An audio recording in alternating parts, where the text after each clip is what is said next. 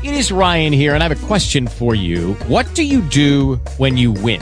Like, are you a fist pumper, a woohooer, a hand clapper, a high fiver? I kind of like the high five, but if you want to hone in on those winning moves, check out Chumba Casino. At ChumbaCasino.com, choose from hundreds of social casino-style games for your chance to redeem serious cash prizes. There are new game releases weekly, plus free daily bonuses. So don't wait. Start having the most fun ever at ChumbaCasino.com. No purchase necessary. VGW Group. Void where prohibited by law. See terms and conditions. 18 plus. Goodbye, University.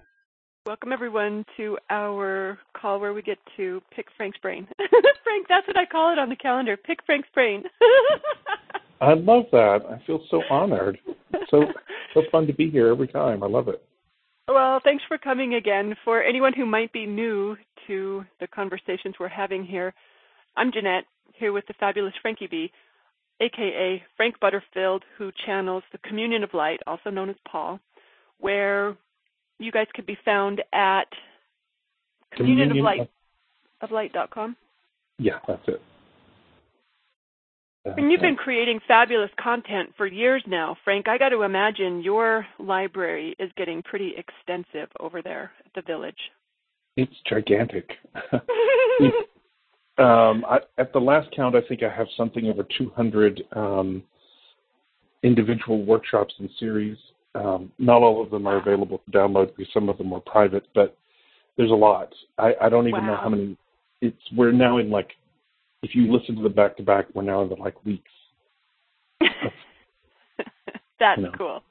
It is. I love how consistently you've shown up for fellow creators to help guide them through what some people can. I mean, I think what we're dealing with here is a pretty simple process, but some of us have a way of making it kind of complicated. But I myself find continued inspiration, even when I know I'm hearing the same thing and I'm not even learning anything new. Just the repetition of the material is so helpful for it to sink in deeper and to make it easier for me to practice. Well, I feel the same way because it seems like sometimes the words coming out of my mouth are the same ones over and over again. But I notice just from where I'm sitting that it's always something different, and it's never really the same question, and it's never really the same answer. And I was just talking about this very topic this morning during one of our morning calls about how these morning series that happen every single day, and they're week-long events, and they've been continuous. I took a break in 2015 for about 6 months. But they've been continuous otherwise since the beginning of 2011. And how every one of the series just keeps getting better and better. And every time I think, well, this can't really get any better. There's no way. This is so amazing. And then, like, the next week, and it's like, oh, my God, this is actually even better. Oh, my gosh. That's one of my favorite things to experience in life, the even better, you know. And it is amazing how often it keeps doing that, even when you think it doesn't get any better than this. It sure enough will. Absolutely. That's so cool. So I want to invite everyone who is with us live today to feel free to chime in with any questions or any clarifications that you have in this discussion that we have. This isn't just Jeanette picking Frank's brain.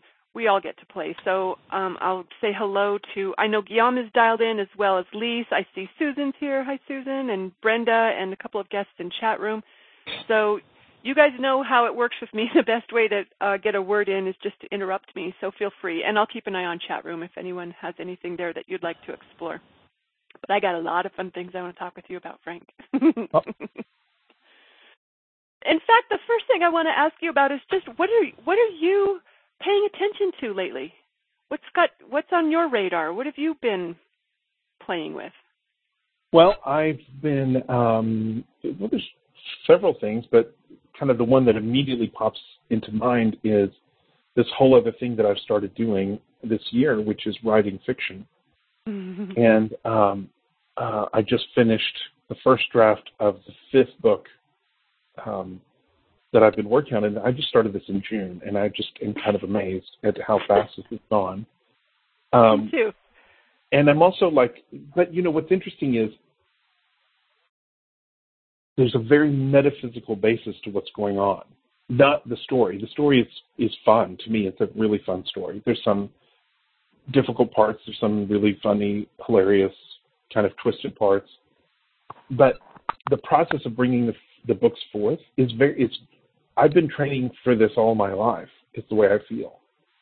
Like I can self-publish a book, literally. I mean, I showed that I could do it back in June, which I wasn't really trying to prove anything to myself, but I just wanted to see if I could do it, and I did. I self-published a book in 5 days.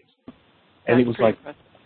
Well, it's sort of impressive. It's that it also is like an overnight success after 25 years kind of thing. Like, everything that I've done in my life actually has led to this point. And I know that like, because I've said that about channeling, when I finally decided to do channeling, just that's the way I was going to live my life, that I thought, well, everything I've been doing in the past was to get me here. And that's the way I feel about these books.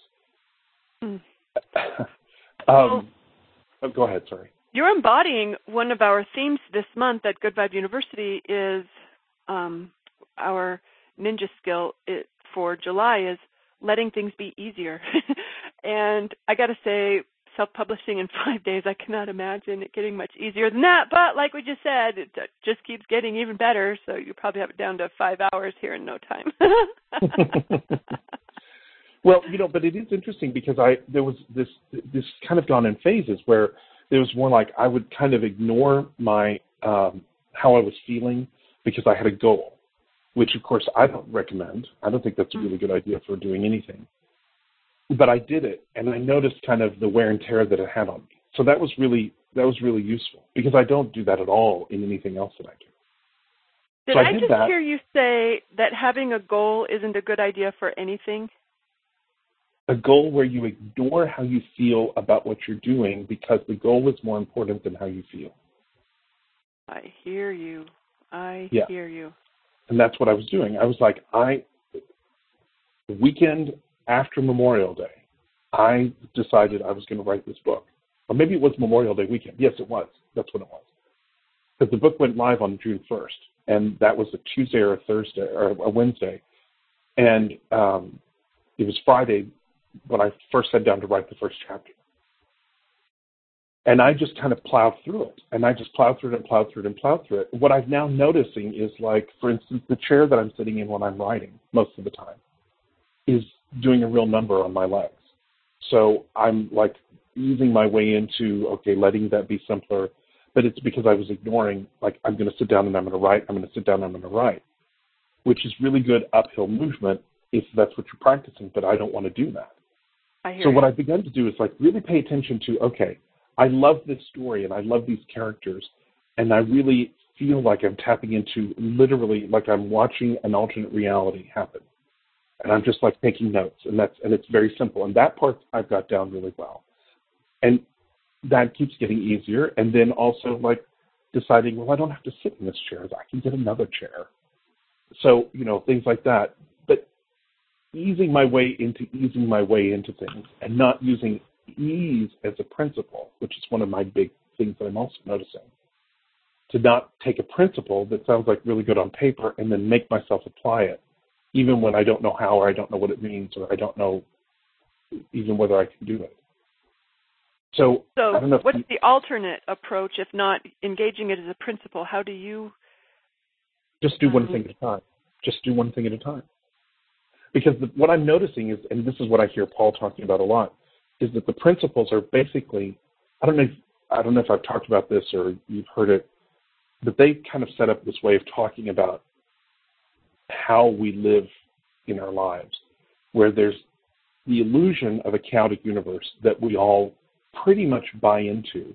It's what we're taught because the people who are teaching us believe it, and they're being very well-meaning, and they want us to do well, so they scare us essentially into believing this is a terribly random, chaotic universe, and you need to be prepared. And so they'll say things like, and every parent has done some version of this. If you will sit down and shut up, I will feel better. And if you understand metaphysics, you understand the problem with that particular instruction. Right. Because the parent is predicating their feeling on what the child does, which doesn't work. And the child is then being taught that if they will alter their behavior, they get a better outcome, which also doesn't work. So there's this illusion of a chaotic universe, and, everyone probably in this conversation, and I know all the people that I am really, really honored to get to work with, are walking out of that chaotic universe. And it's an illusion. It's, as Paul would say, the chaotic universe is an idea inside the real intentional universe, the one that actually exists. And it's just an idea, and we sort of dip our toes into it from time to time, but eventually we walk away from it. But the idea of having a guiding principle, a process, a thing that needs to be done, an instruction, a teaching, all of those things are chaotic universe tools because they're necessary. If you believe the world is random and you need to make order out of it, you're going to need a guiding principle. You're going to need some sort of instruction. Mm-hmm. But if you recognize that actually the universe is following your lead, it is literally an intentional universe and the intender is you, then you just get to decide in the next moment, where do you want to go and what do you want to feel and what thought do you want to think? And they're not really, that's not really a seesaw. It's not like one is the alternative of the other. It's that we have all these differing thoughts that sort of sit with each other. And sometimes we go in this direction and sometimes we go in that direction. And as you know, you talk about this, you're the one who really taught this to me more than anybody else, is if you really just play, if it's a party, if you're just having fun, what ends up happening is you end up doing what feels better, you end up going in that direction, and then all these things sort of magically fall out of the air again and again and again. Mm-hmm. It's cool how that happens. And this might be a sidetrack, but what you said reminded me of a question I got from someone that I felt a little stumped on, and maybe I'll just run it by you really quick here. She's a savvy creator and a parent, and has a child who is of the perspective that many young kids are, that the world revolves around them, and it's all about what they want. And as a savvy creator, she doesn't want to train them out of that expectation. At the same time, she expects a certain level of cooperation as they live together, you know, like doing some things around the house and not doing others. But she was kind of conflicted about, you know, not wanting to pass on the same limitations that many of us picked up from our own parents, but still wanting someone who was willing to be a pleasant, I don't know exactly how to put it, but someone who felt like they shouldn't have to do anything around the house, that everyone there should be there to do it for them. I'm smiling because I have such admiration for a person who has that high a level of expectation that life should deliver to me. I mean, that's what I'm trying to train a lot of clients back into, that level of receiving skills. But this parent was not finding it to be a particularly pleasant experience on her end. Well, you know, what I think is so fascinating about that question is, of course, it's as you know, I mean, and I'll just say it blatantly and everybody can get mad at me instead of getting mad at you. But this really has nothing to do with the child and everything to do with the parent. Right. Because what the child is doing is showing up and saying, see, here's how you're still thinking that if you behave correctly, because what the child is, probably not intentionally at all, but is what the child is doing is pulling through the parent the idea of, I can't really have what I want. I'm going to have to compromise in order for him or her to have their freedom. Yeah. Wow. And that's a plan, right? Like you can plan that you're going to have to compromise, but if you're just doing one thing at a time and all you're really doing is paying attention to what feels better, this will all sort itself out. I mean, you know, as Abraham would say, the rockets, I would imagine that it smells like kerosene in that house big time because the rockets of desire have probably been launched. They have been like Saturn V level rockets would be my guess. Well, and all I could think was that I might be a really bad parent because I would totally let them, you know, if you don't feel like you need to do your laundry, let's see how that works out. I say that. Maybe I'd be wrong. Maybe I really would be the one who stepped up and did the dishes and did the laundry and such and vacuumed a room. But well, it really comes down to what do you actually want? Do you want, you know, is it important to vacuum the floor? Or is it important to feel better? And can you have both of them? Now that's a powerful question. Right. Well, and the other thing is, you know, you can think of all sorts of reasons why it's important to vacuum the floor and blah, blah, blah, blah, blah, and why it's important to teach the child to take care of themselves.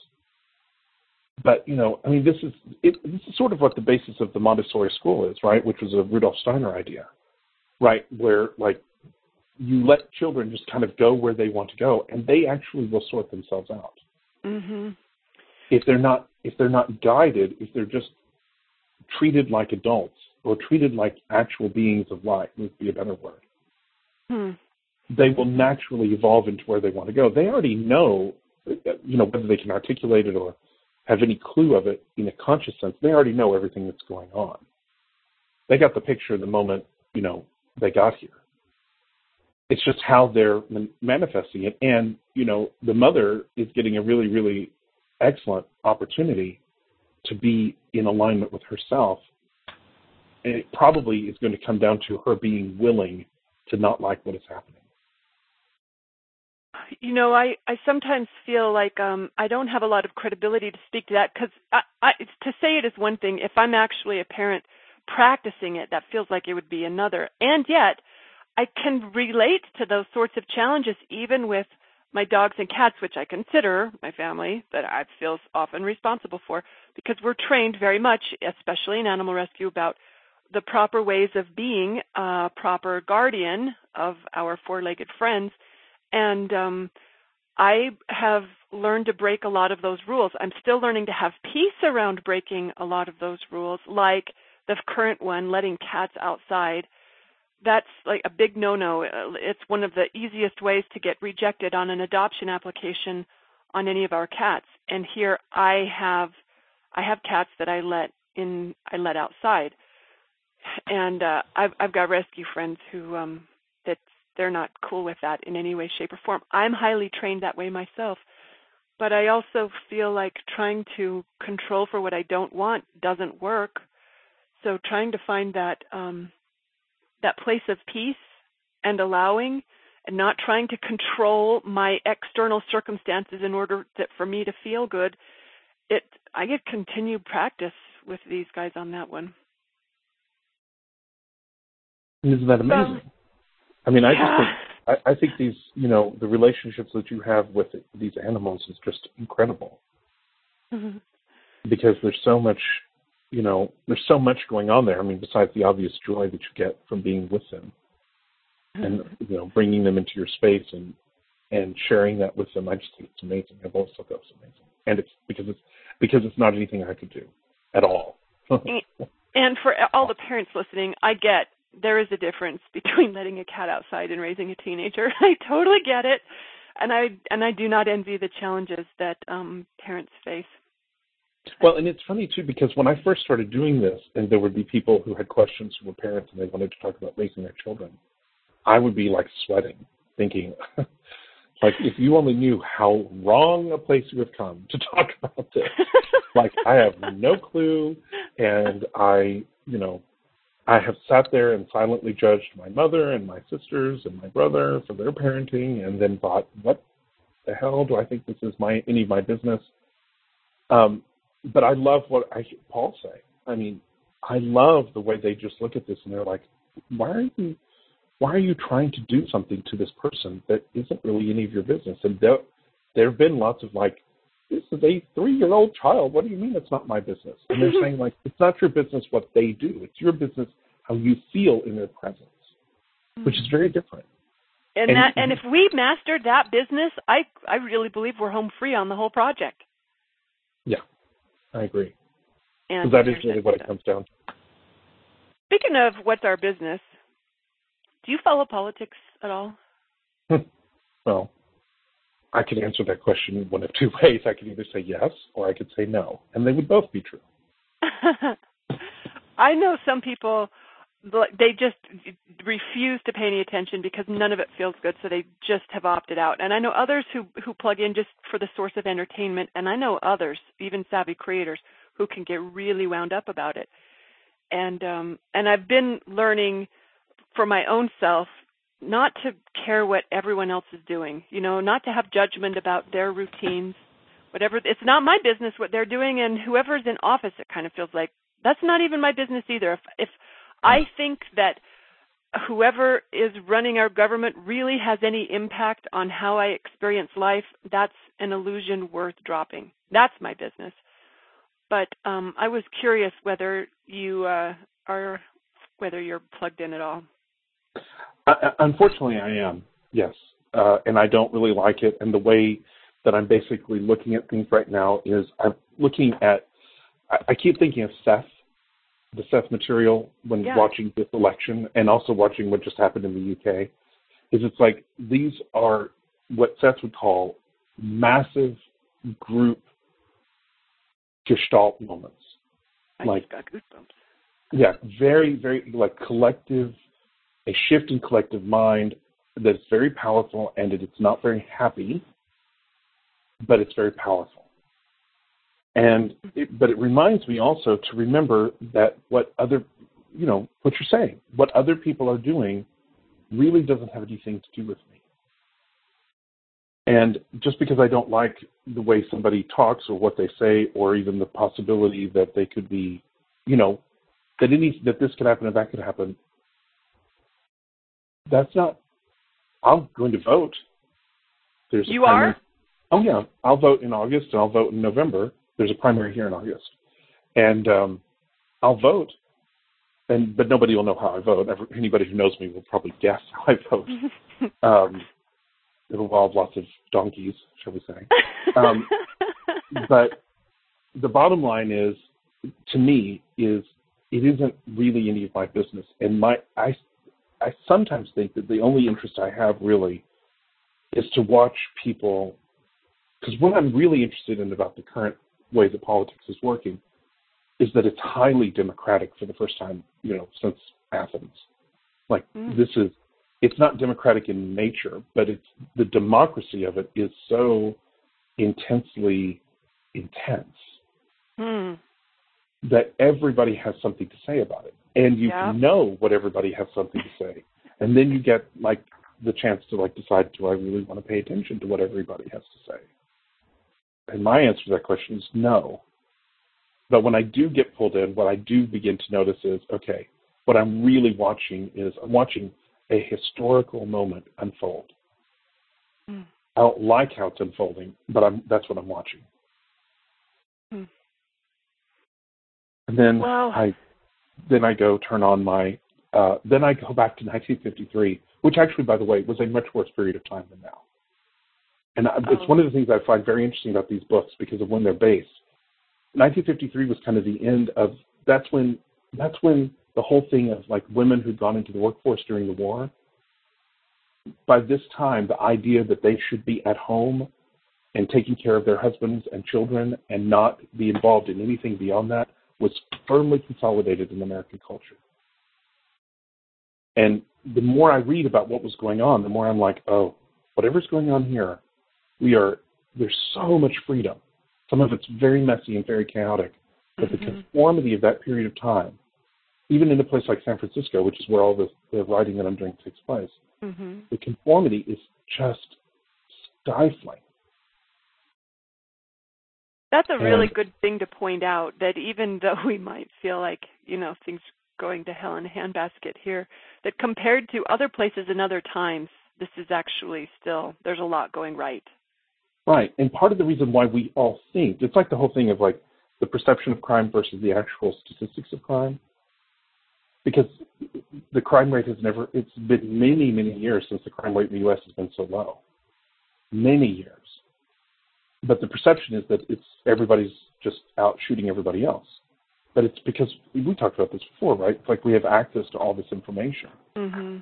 And we don't know how, because we're not familiar with having instant information about everything simultaneously, we don't know how to categorize it or filter it or say, oh, that's just part of this story. I don't like that this happened. I don't like what happened over here, but these things happen everywhere. And then there's the bigger metaphysics of what's actually really going on, which is a kind of a difficult conversation. It's actually all happening through a screen, as far as I'm concerned, in my reality. Crime is something I find out about through a television or a computer. I don't have any experience of it. And then that gets into a bigger metaphysical question of well, what exactly is actually going on? Well, I got this question too about, because I'm thinking about how that spiritual teaching that whatever could happen is happening on some level, based on infinite parallel realities. Oh, yeah. And I was thinking about how it isn't a matter of who wins or what happens, because it's all happening. I'm kind of curious as to your take on this. Actually, this was interesting because right before I dialed in, I logged on to one of the places that one of the houses I've been looking at obtaining, and I had like seven places favorited, and there's one that I put an offer on last week, and when I pulled it up today, it now says that it's under contract. And one of the other ones that I liked quite a bit and was thinking strongly about putting an offer on, it's also under contract.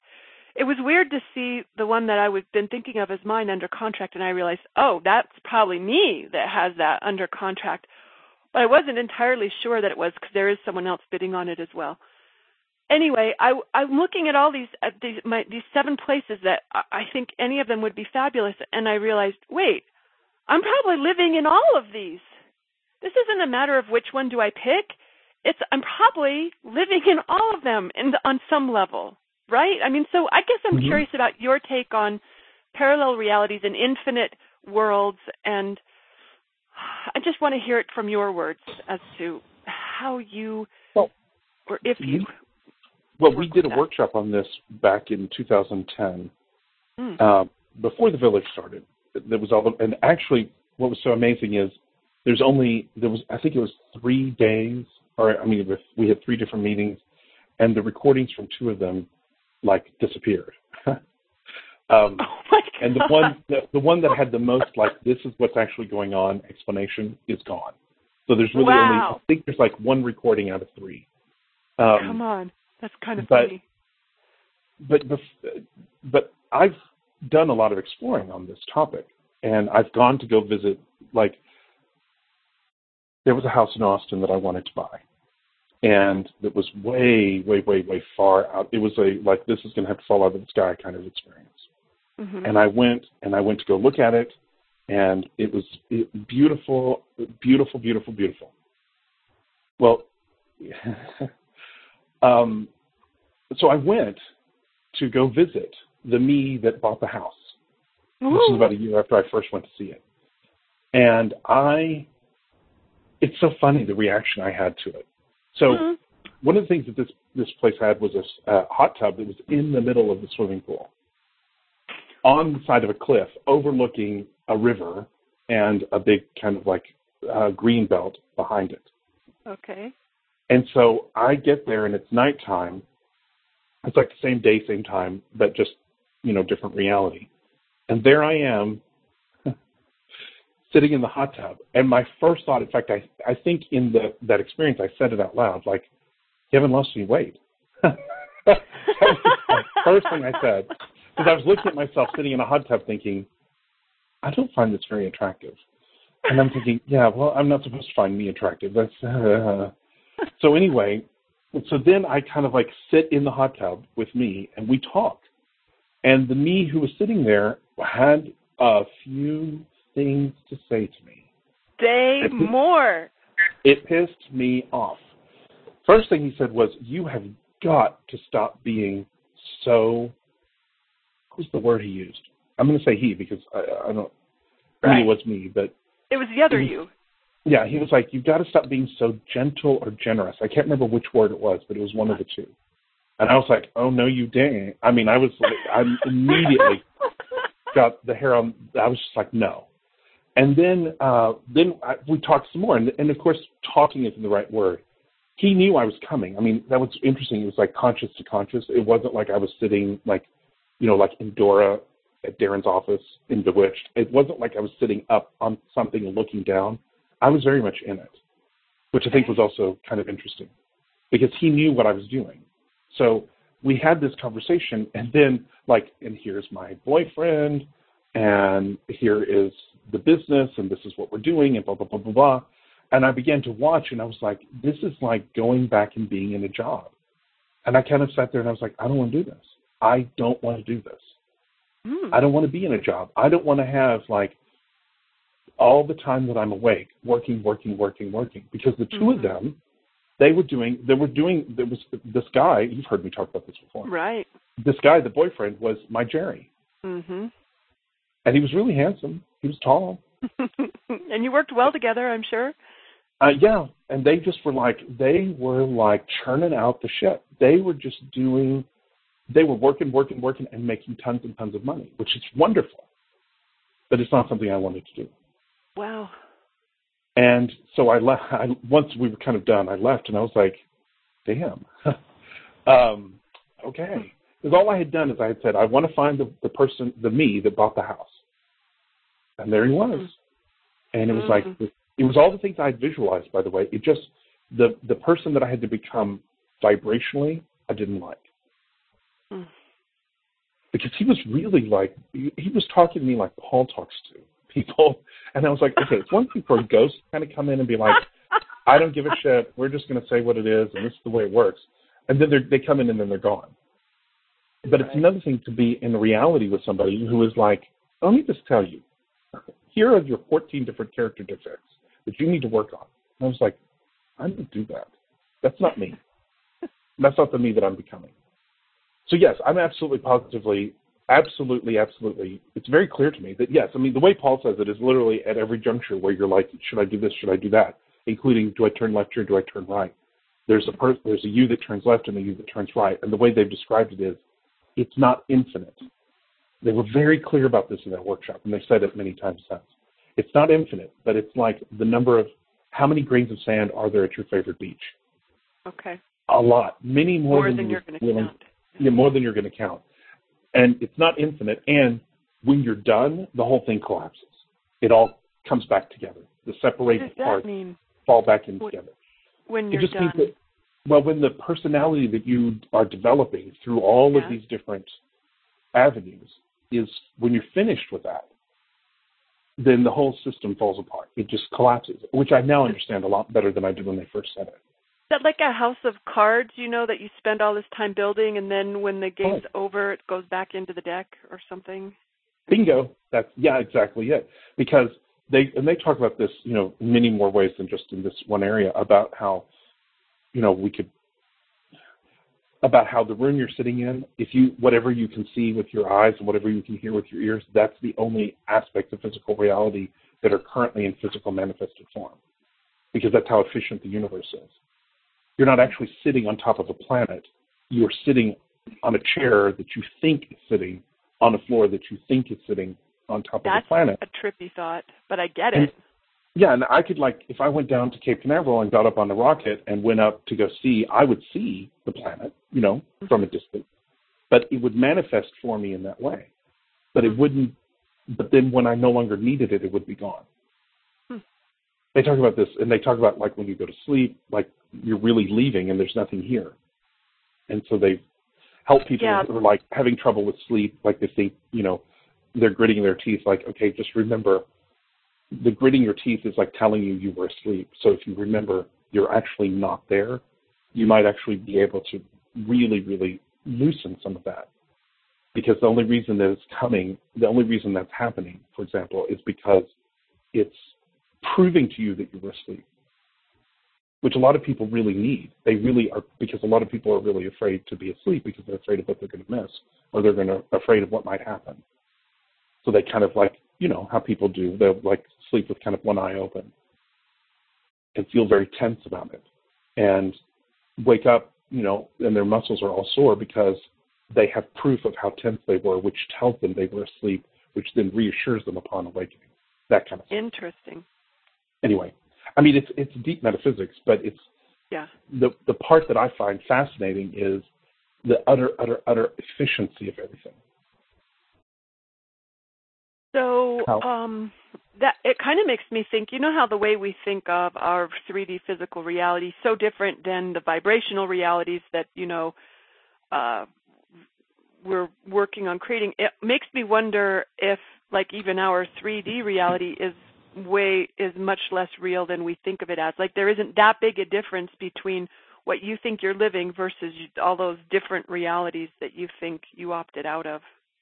Right, and that's the thing. They would say they use words like plastic, meaning plastic in the old sense of what plastic meant before Tupperware. Yeah.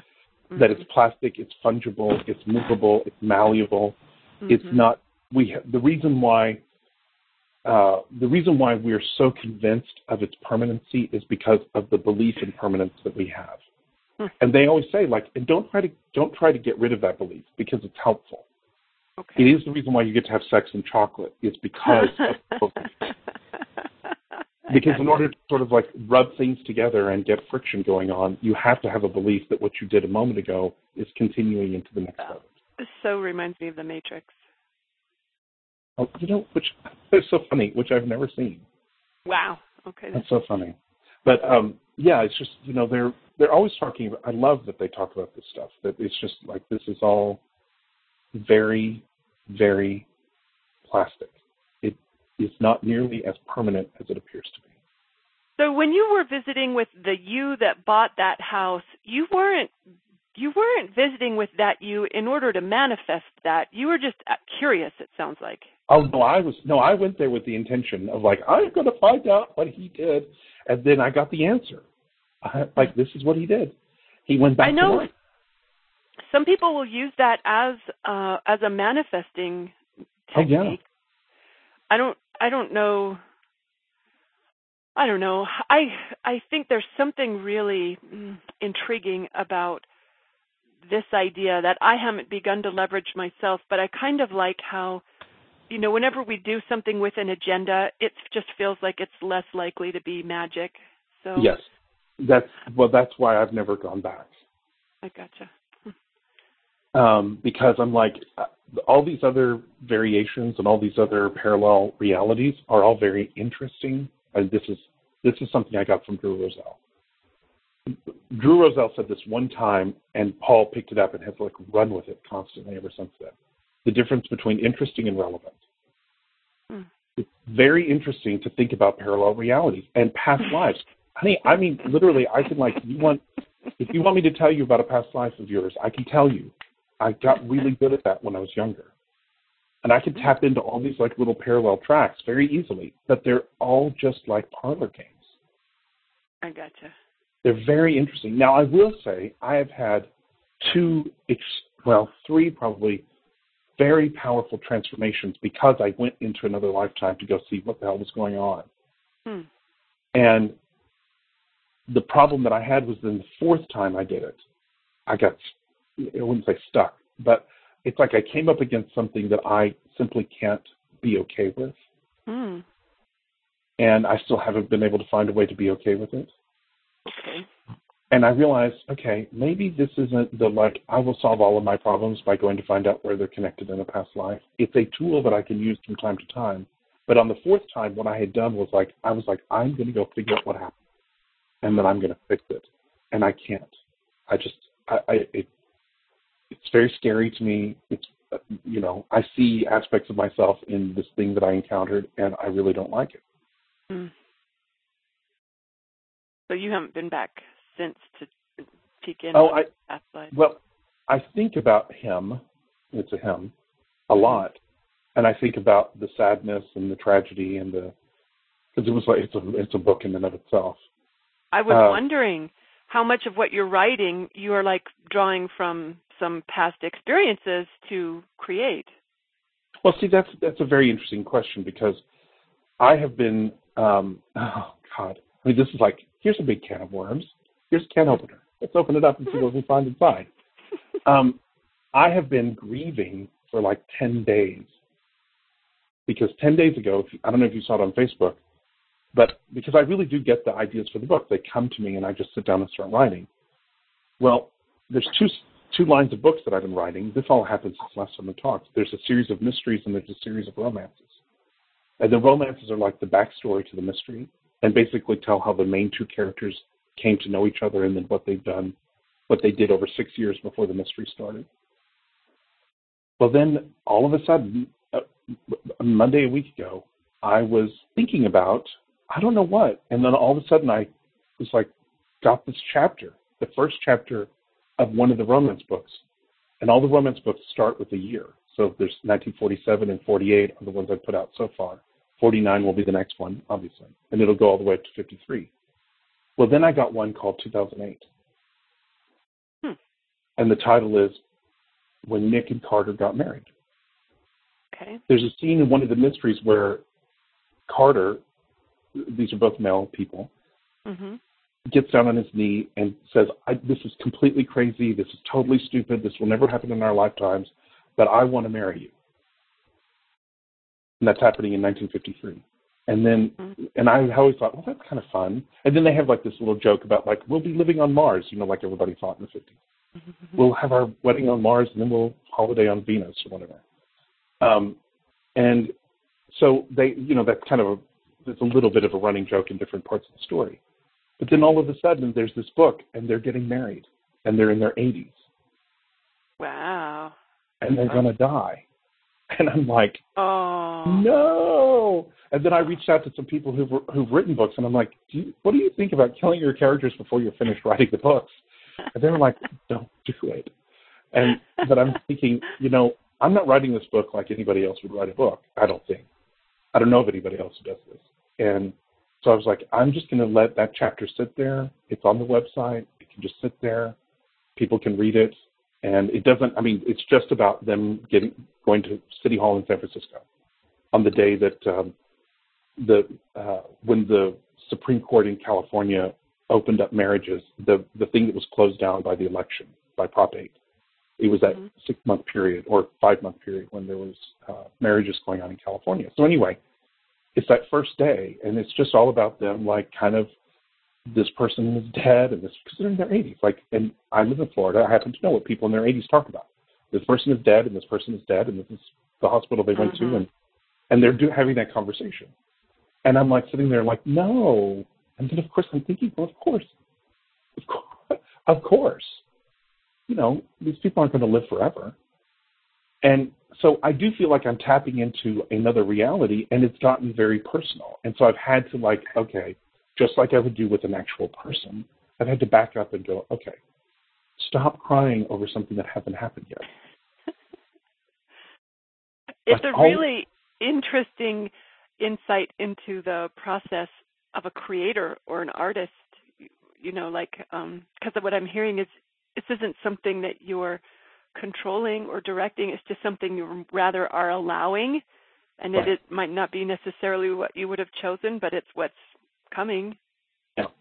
Well, the book I just finished has this whole scenario about something that I won't mention because I'm still not even sure I'm going to publish this book. But it's this thing that happens, and it's like I'm not really comfortable with the dialogue, with what happens, but it's real. I know it happened. I've researched it, and it's like writing anything where like a mystery where people die or they're murdered. Like I could write. It would be a different story. It would be different people. I could write a bunch of cozies where people are threatened, but no one ever dies. But the truth is that I feels like these guys, they were involved in some pretty kind of hard-boiled stuff, and this is their stories. And in fact, in that 2008 book, I got this very clear vision of there being a room where Nick, who's the main character, who's the first-person narrator in the mysteries, has these notebooks. And they're all the things that he wrote down of his cases. And all I'm doing is just writing down what he wrote. Mm. I don't know what that means. I don't know, blah, blah, blah, blah. It can be totally nuts and crazy. But it is a creative process. And it's so funny that you brought up the concept of parallel realities, because that is, when you said a while ago, what's on your mind, that's actually the first thing that I thought of, and I didn't say it. It's I'm spending part of my day in 1953 and part of my day in 2016. Super fun. Yeah. Super fun. But fortunately, I don't have to breathe in the air of 1953, thank God. You said something like, no one lives forever. Of course people die. I actually had it on the list of things I wanted to ask you about was reverse aging and working with our health and our bodies. I'm trying to remember what came up for me. I was starting to wonder. Speaking of Seth, Mark had shared a passage from the Oversoul book, and at the very end, it said something about, let's see how quickly I can find this because it was so good. Does anyone know what forum that was posted in? Let me see if it was in resources. I could maybe just go, what did he call that? Charming. It had charm in it. Okay, hang on. I'm going to find it really fast. The charm. It was the very last paragraph. He had transcribed, Was it from the first Oversoul book? I want to say 7. Are there 7 Oversoul books? No. Oversoul 7 is the name of the higher self that's kind of like running around and dealing with all these people who are in different stages of their experience. All of these different personalities. He says right here which one it was from. Education of Oversoul 7? Yes, that's the first one. Okay, listen to the very last paragraph. Second to last. There isn't much basic difference between muttering a lot of different phrases or drawing magic circles to protect yourself against illness and taking handfuls of pills given to you by doctors. Both methods work if you believe in them, though the practitioners of one method will never agree that the other way works at all, of course. And unfortunately, neither side really understands magic, which is behind all of the spells and methods and formulas. Okay, and then it concludes with, spells work if you believe in them, only you don't need spells at all. Everything happens by itself. You happen by yourself. So does the world. And the principle behind it all is magic. And magic is the beingness within and behind all things. So I've noticed myself paying attention to what some other people are doing with when it comes to managing their health, and questioning some of my own practices, wondering, like, is this really necessary? I remember the last time, years and years and years ago, my doctor had recommended some supplement, and I had online, there were some who were saying, this is a joke, this is a waste, this is ridiculous, it's nothing, it's so expensive and it does nothing. And I thought, well, he wouldn't have given it to me if he didn't believe in it. And I've heard the studies before that said the greatest indicator as to whether a patient was going to heal or not was whether the doctor believed in it, not the patient, not whether the patient believed in the doctor, but whether the doctor, which is also on my list of questions for you about our influence on others. But let me try and finish this one that I was going to ask. So I stopped taking this. It was many years ago. I stopped taking it, and good Lord, I got my first cold in like 5 years. So I got back on it, and I thought, okay, even if it is garbage, apparently I'm experiencing a placebo effect. So, I mean, I don't want to be one of those people who's reliant on something external in order to feel like I'm optimizing my health, but I don't think I'm really powerful at opting out of some of the limiting beliefs that our culture is engaged in, especially when it comes to aging. But in the Cryon book, the Recalibration of Humanity, he said something, and this was, I think, published in 2013, written in 2012. He said something about how it's time for us to really opt out of so many of the limiting beliefs we have about what it means to be human, including how we experience our health over time, meaning most of us, a failing health over time, that decline that so many expect as we get older. He's like, time to opt out, everyone. Like, I'm raising my hand for that experience, not because I want to live forever. I just want to enjoy the time that I have left rather than do that whole aches and pains routine that seems to, that I can see happening. Well, I've got another big can of worms and a can opener if you want. Okay, so the first thing to me is like, okay, who exactly is creating what?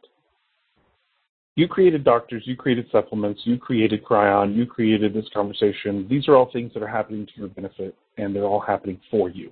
Everything is happening for you. So in the contrast of all this, you're getting this very clear, again, the smell of kerosene is very strong. You just shot off some rockets of desire right then, right? Mm-hmm. Mm-hmm. And so it's really cool that you just basically said, this is the way I'm going to do this. The dilemma, it seems to me, is that what you're really talking about here is what role do these other people play? And this is where it gets really touchy because, okay, here, even though I know what has come out of my mouth about this topic, I am difficult, but I'm still having a difficult time saying it out loud. And that is that it really doesn't matter what these other people are doing. And it's not like ignoring them or not dealing with them or even turning away from them. It's like that doctor is my creation. And what you're really doing, what you said is basically just the simple thing that Abraham said, right? Like happy, happy, happy, happy, dead. Yep. Like you just do it until you don't do it anymore. And you just decide, okay, I'm going to go to sleep one night and I'm just going to wake up the next morning. And it's really simple. Or as they used to say, but they don't say this much anymore, I'm just going to find a bus somewhere and make it real easy. Like it's just like I'm walking down the street and boom, I'm gone. But I'm also beginning to think, and I haven't asked them and they haven't said anything about it, but I'm beginning to think that we actually don't die. And I don't mean so hard. But like when I was saying a while ago what they had said years ago about like how the parallel realities all collapse on themselves when you're no longer involved, and then we immediately moved to like where it came to me to say to you, like, well, that's what happens when you go to bed at night. It really occurred to me there have been these little things they've been saying lately where they're like, so what's really happening when you wake up in the morning is you think it's 8 hours later, but you don't actually know. Okay. You don't know where you landed. You just know that based on your beliefs in consistency and permanence, you've got all the memories you need for Tuesday to be the day after Monday. Okay. And that's what you're counting on. But you don't know what actually happened right before you got here. You don't know where you were, and you don't know what you did because you're in the narrow focus of three-dimensional reality. So it could very well be that what you could do is you could decide, every morning that I wake up, I feel younger than I did the day before. Okay, I like that. Feel younger. Decide to be, right? Like just own it instead of wonder how to get there or something. Right, yeah. Well, but you know what it feels like to feel younger. You know what it feels like to feel enthused and invigorated and vibrant. And you know how that feels in your body. And so what I've been noticing is that as I get very close to turning 50, is that I've decided that I need to have one thing wrong. And it's because everything that ever happens with me is always temporary. I'm like, okay, until I'm done, and then it'll be permanent. But that's not what we're talking about here. I've decided, well, okay, if I'm going to have a pain, I'll have it temporarily for 2 or 3 days, and then it'll be gone, and then it's gone. And I feel like what I'm doing is I'm like easing my way into the very thing you're talking about. Like I'm not really interested in hobbling around when I'm 70 or 80. Agreed. I'm very interested in, and there's no reason why this should happen. I'm a fat person, and my body should be in a state of steady, increasing decline where the bones are going to snap at any moment, right? But I don't feel that way, and I don't believe that. But all the literature says that's what should happen. I should have a heart attack like tomorrow, if not yesterday. But the truth is that I actually like the body that I'm in for the first time in my life. Yay. And I feel very at home in it, and it feels really good, and I'm also losing weight because I'm not caring about it anymore. So, but I'm not losing weight because I'm trying to lose weight. I'm just noticing I really do need to go get another belt, and that's really just all there is to it. So aside from that, the idea of there's a little bit that feels better and a little bit that feels better, and before you know it, you've got this huge progression, right? That just snowballs. And before you know it, you're riding this massive wave and you think, well, how did I even get here? This is so magical. It's so fun. And you've done that a million times, I mean, I know I've done that a lot. And I just suddenly wake up one morning and realize, oh, everything I actually wanted has happened. Which brings me to another point that I think is very important. And I kind of am like, I don't soapbox, but this I want to soapbox on. There's this thing Paul keeps talking about called the bonus period. And basically what they're saying is that if by the time you can understand what they're talking about, and they're like, this isn't about advanced anything or like somebody's further ahead, that's not what it's about. Because people have their own agendas and there's no such thing as advanced. But they're like, if by the time you can understand the metaphysics of their conversation, essentially you're in the bonus period. You've already allowed yourself to have more than anything you ever thought would happen when you were in that place where you were trying really hard to get things done. You're already living longer than you thought you would, or you're already happier than you ever thought you would be, or you've had more forgiveness and grace in relationship that you thought would never, ever change than you ever thought were possible. You're doing work that you never thought you would ever get to. you're having, the inflow of cash, for example, like it's so magical that you just can't believe that people are paying you to do what it is that you're doing because you have so much fun with it, and that's so different than what you ever did before. Mm-hmm. And so they're like, this is the bonus period. And when you try to judge the bonus period against the slogging period of like, I'm living my life and I'm doing what I'm supposed to do and I'm eating my vegetables and I'm delaying the ice cream because delayed gratification is more important. When you compare the two, you can't compare them because the bonus period has no rules. It just is how you decide you're going to do what you're going to do. And it's not like an advanced state. It's just, I finally allowed myself to be who I really am as much as I'm going to be while having a body. And this is just going to keep getting better and better. And I'm going to keep getting better at being in this place. And I could do this for 30 or 50 or 100 years, and it's not going to really matter because I'm only going to do it one day at a time because that's what the bonus period is like. Anyway, I wanted to throw that out there because I really love that thought of like, to me, what it is saying, like, I don't really need to work on getting better because I'm already better. I've already gotten. Wow. And I saw this when I had a massive healing with my parents about 3 or 4 years ago. And all of a sudden, I realized I had let everybody off of the hook. I still have, like, little tiny issues, but I went around for a year kind of in shock, like, oh, my God. I'm not angry at them anymore. I'm not bitter. I'm not resentful. I'm not telling those stories that I used to tell. This has changed. It's completely different. And then I began to realize, and I'm going around and I'm snapping my fingers and money falls out of the air and I'm driving where I want to go and I'm living where I want to live and I'm doing what I want to do and I'm being in relationship. Oh, my God, I won. I'm in the bonus period. I won. This is all the things I thought I would never get to. And so as good as this is, it's going to get better. Isn't that an exciting thought? It is. And it's an amazing reality. And it's not and the other thing that's hard to remember sometimes because of,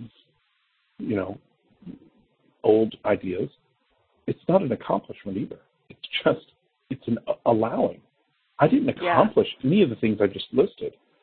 All of those things happened because I took your advice and got off the freeway that day and went in the back hills when I had no business not being on my straight line drive to New York City, as I've talked about so many times. Mm-hmm. When you said that, you were like, don't you find that you just make more money when you're playing on Facebook? And I was like, oh, yes, that's right. I forgot. When I play, I get to have more things to play with, like more cash. Isn't that fun?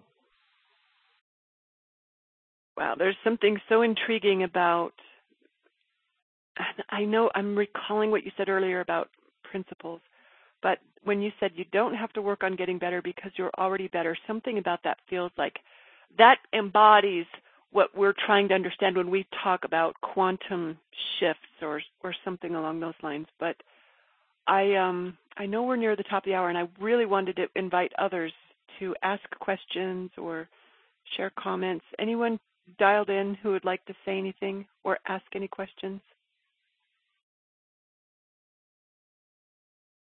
This is Lisa. I'm just really enjoying this. I'm soaking it all in.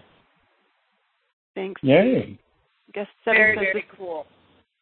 This is so much fun to think about all these different topics. I like the idea of not having to work at being better because I already am. It reminds me a little bit of that book, Working on Yourself Doesn't Work. I can't remember who wrote it. I'm with Brenda. I adore these conversations. Yay. Me too. I feel it's just so magical to be here. It really is. But I always feel that way around you anyway. So. And I still have half a dozen other things that I want to run by you, but we'll save that for a next conversation maybe, huh? Yeah, perfect. I love it. Love it, love it, love it. Frank, I wish this was in person so I could give you a big hug. I just love playing with you. Thanks again for showing up today. Let us pick your brain and share your thoughts and experiences and your take on the world because it's definitely a mind-expanding one. So much appreciated, my friend. Thank you. Thank you. Okay, so for anyone who is wondering, we had the question in chat room where to find you again, communionoflight.com. And Frank is also on Facebook, right?